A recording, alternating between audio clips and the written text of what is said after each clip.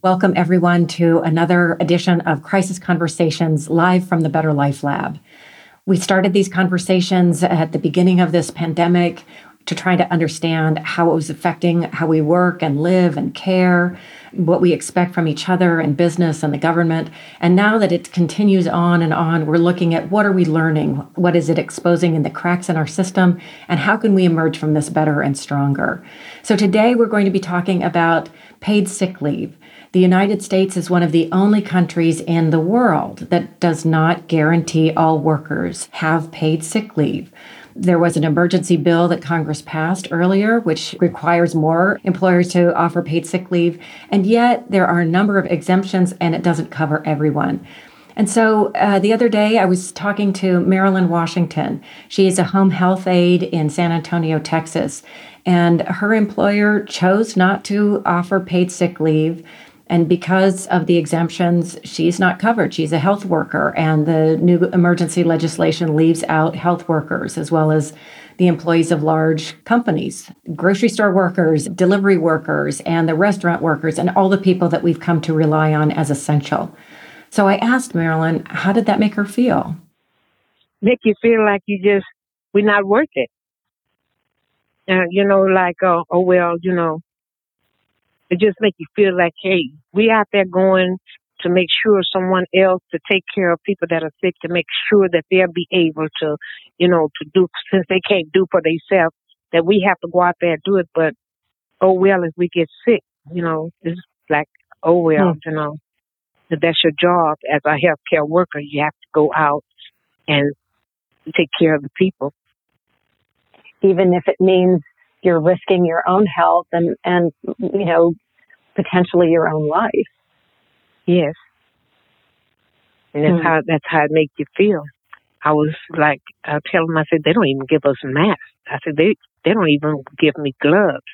I don't even have gloves, but I made sure myself had gloves. I went and brought me 2 boxes of gloves and the hand sanitizer. And the guy that I worked for, he was saying they should have gave you gloves. They didn't give. I said no.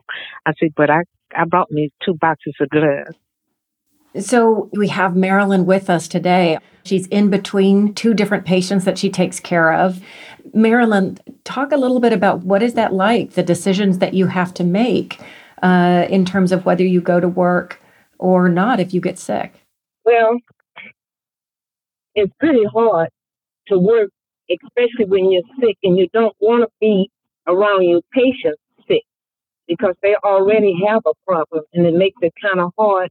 And it just feels like, they don't care about their healthcare workers. And we're always on time, no matter what. And to give you an example, I fell in April of last year and hurt myself, but I couldn't take off. I had to continue on to work. I worked all the way up until my left eye started to go like blind, like something was wrong with it. Wow. And I called the doctor. When I did that, they had to do an emergency surgery on my eye because it was blood behind it. It was a thing busted in the back of my left eye.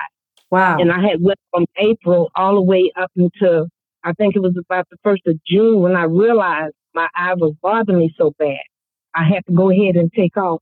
Did they offer me any money? No. They didn't offer anything. Everything come out of my pocket.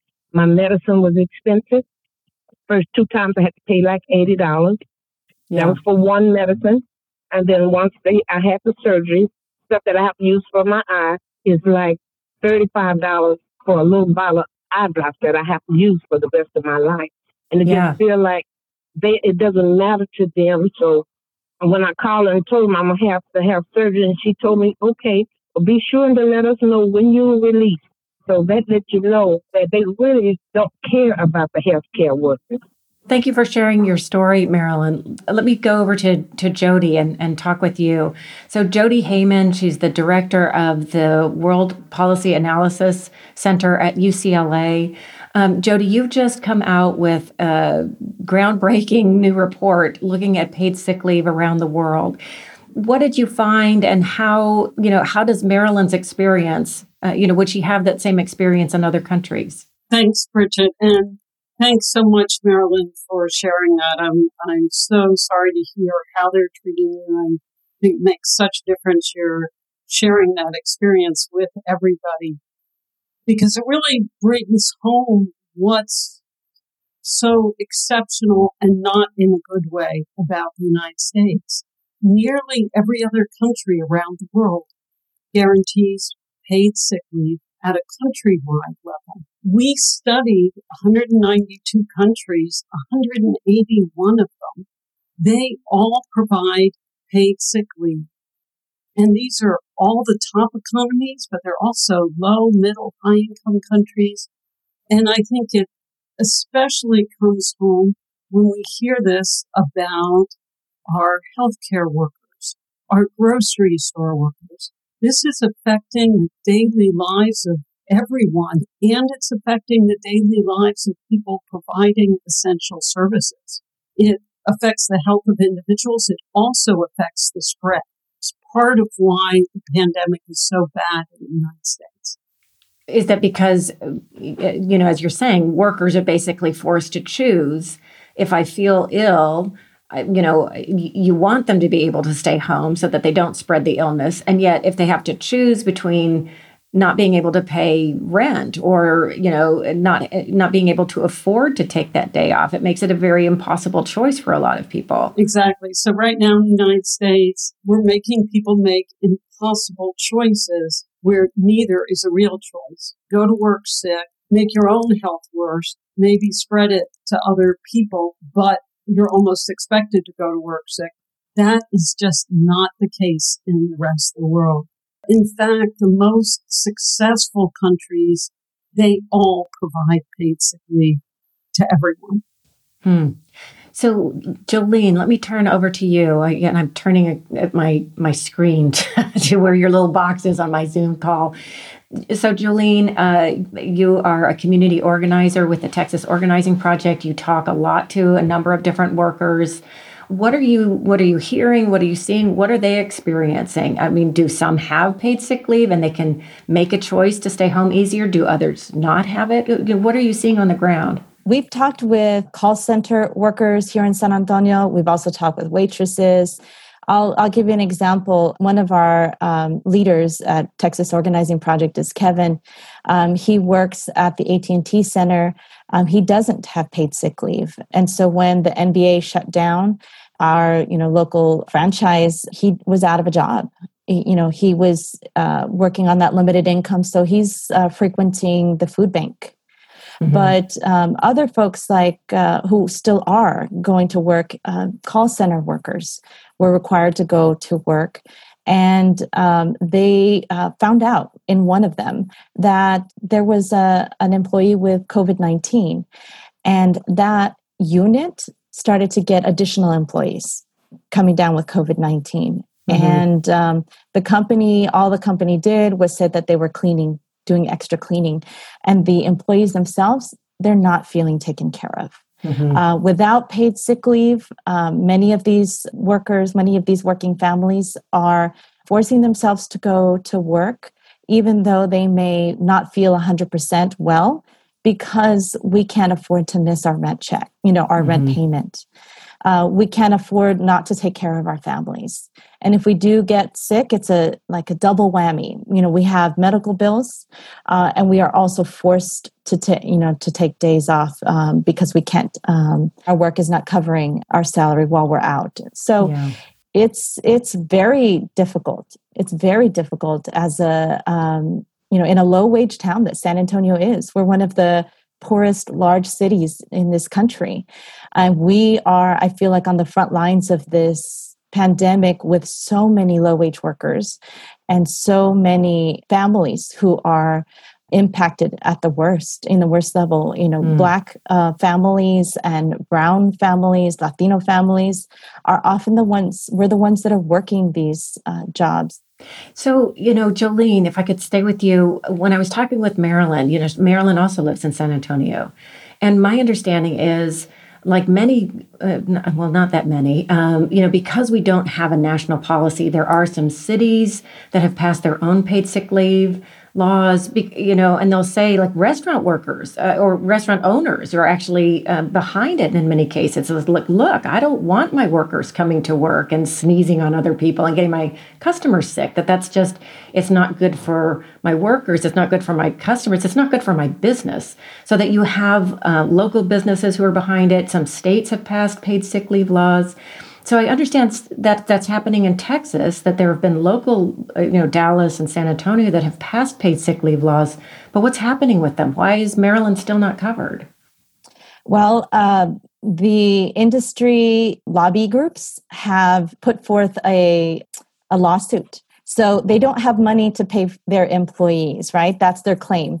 But yet they have funds to spend on expensive lawsuits that then have stopped our paid sick leave laws in Texas. So although residents in San Antonio, over 100,000 residents pushed and signed a petition to get it passed in San Antonio, the industry lobby groups, including the restaurant industry, the temp agencies, and the manufacturers, they all came together and they put forth a lawsuit that then the courts created an injunction on our current paid sick leave law. Mm-hmm. So right now we're without paid sick leave, many families, and it's over 4 million families in Texas alone that are working hard without paid sick leave.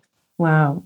So, Marilyn, let's go back to you. I know that I think you said you were sitting in your car waiting for your next patient to, who needs you.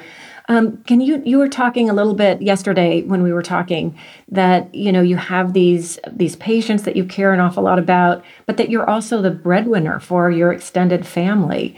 So now that we're in the middle of this pandemic, you talked earlier about, the previous fall that you took and how you kept going to work. But, what's that like now with the pandemic raging when, who knows who's infected and, who knows what will happen? I mean, and you yourself, you're 71 years old. So you're in that high risk category yourself. It makes me feel a lot worried, stressed, because I feel like I don't want to stop working because the patients that I work for, they really need me. And I would feel like I would be putting them down if I just stopped. And then I have my family to think about also, because I have both of my brother and my older sister, both of them are sick, and I take care of both of them. Mm-hmm. I have to make sure that everything is well with them, so not to bring problems home to them. I don't say very much, but this epidemic has got me so stressed out because I worry about coming home. What if I got it and I give it to them? And plus I have a 1-year-old that we take care of. And I have to think about all of that when I come home.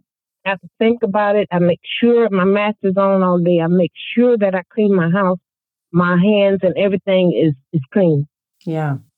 But it's still a lot of stress on you because I have the people that I'm dedicated to go see to them. And then I have my family that I'm dedicated to not to take no virus into the home because they're already sick.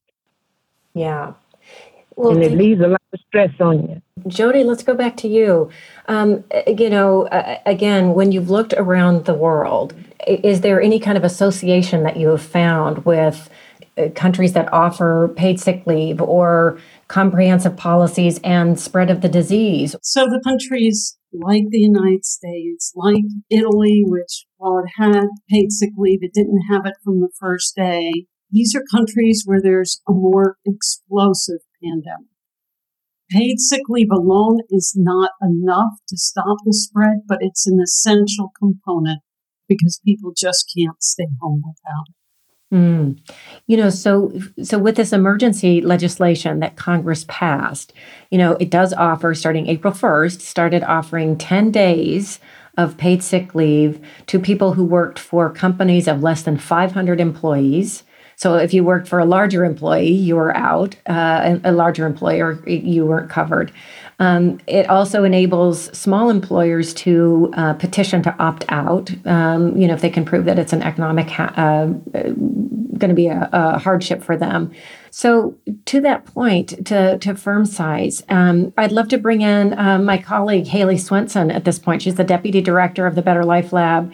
What are you finding in tracking some of these largest employers that have been exempted from paid sick leave? What we've been noticing as we're tracking these companies that are exempted from the emergency sick days legislation that passed in late March, is that a lot of the companies that are employing mostly low-wage workers, service workers, interacting with the public, of course, where contagion and spread are problems not just for the workers, but for the customers who are relying on them. The companies that are voluntarily offering a policy, there's a real shortcoming to them, which is that most of them are requiring doctors' confirmation that it's a COVID-related absence. And as we know, with testing so slow and lackluster and insufficient, and the fact that so many Americans don't have access to regular medical care, I think there's a real concern that that's almost impossible for workers to get. And so if you need that kind of doctor's note before you can stay home, that it's going to actually prevent you from being able to use the policy, even if it's written on the books. And, I think a lot of white collar workers would be pretty insulted by their employers requiring a doctor's note before they could take a sick day. Right. It just seems like red tape that is, to me, built on a sort of prejudiced idea that low-income workers would abuse this system with no evidence that that's the case. Yeah. Let me go back to Jolene. It looked like you were wanting to jump into the conversation. Can you talk about what's happening in Texas? You're one of the states where everybody's eager to open up now, right? That's right. And on the point of abuse of paid sick leave, we find that employees really are judicious about when they use their paid sick leave. They oftentimes don't use all of it, and some don't use any at all. They're saving it up for emergencies, and they're saving it up for times when they are sick or when they have to take care of their child. So that's, the abuse of paid sick leave is something that the facts don't bear that story out. And in Texas, unfortunately, the governor, Greg Abbott, was very eager to open up our state. And really, the people he really listens to are business owners who are putting the lives of working families on the front lines. So we're opening up restaurants and nail salons, and we're opening up all kinds of industry across the state. And we do not have the protection of paid sick leave here in the state of Texas. And what the result is we're continuing to see the infection rates rise. And we're also knowing that we're not prepared as a state to handle the healthcare crisis that may result from this, and that our families are hurting the most. We are the ones who are least able to quarantine because we are forced to go out and into work and potentially bring this back. And we also face difficulties with childcare. If our families are out there having to work and our schools are closed down as they are, then one of our members, who's also a care provider, said she had to make a difficult decision to leave the older, 12 and 14-year-olds in charge of the younger ones at home because the schools were closed and she still had to go to work. We're just faced with so many inhumane choices here in Texas. Really, our lives and our families are on the front lines without paid sick leave. And if we do not consider the majority of the state, then our state is still going to suffer economically. Our health is going to suffer, and our families right now are doing without food on the table, and it's not going to get better to open up before we're ready and before we've taken care of each other's health. Right. And, and you make a really good point that in the case of the worker who had to leave her children with her, her children who were not so old, workers who worked for large employers were also exempted from the emergency paid family leave law, so that you would be able to take time away from work if your children's schools were closed or their childcare centers were closed. Well, the same people who are exempted from paid sick leave, who are a lot of the same communities that we've been talking about, they're also exempted from paid family leave. So they do not have that either. So at this point, let me turn back to you, Marilyn. You're on the front lines of this every day. As you think about this, what is it that you would hope for? What is it that you hope that we learn from all of this? And how can we make this better for all workers? I was hoping and praying that they would learn, that they would do something to get together and think about the low working class people like me. They look at us just as home health providers, but we just like the nurses at the hospital. We go in, they sick, we take care of them, we worry about them, we do what we can for them, and we try to make them as comfortable. And when we go in, we try not to show, we don't show no kind of stress or upset to upset them. But I'm praying that the government look at it and give us paid sick leave. They have to understand that we're putting our life on the line just like anybody else. Well, thank you so much for that, Marilyn. And thank you to all of the panelists today. Jody, thank you for the amazing research that you continue to do. Jolene, thank you so much for sharing the stories of so many workers in Texas. And Marilyn, it was delightful to speak with you again today. Thank you so much. Next week, we'll be talking more about home health. And we'll be talking, actually, it'll be a hopeful story that the state of Washington is doing some very interesting things to make sure that workers like Marilyn are valued and that these are good and decent jobs that we all rely on. As people say, I think Ai-jen Poo says it well, this is the work that enables all other work to be done. Thank you all so much for being part of these conversations. Wash your hands, take good care, and we'll see you next week.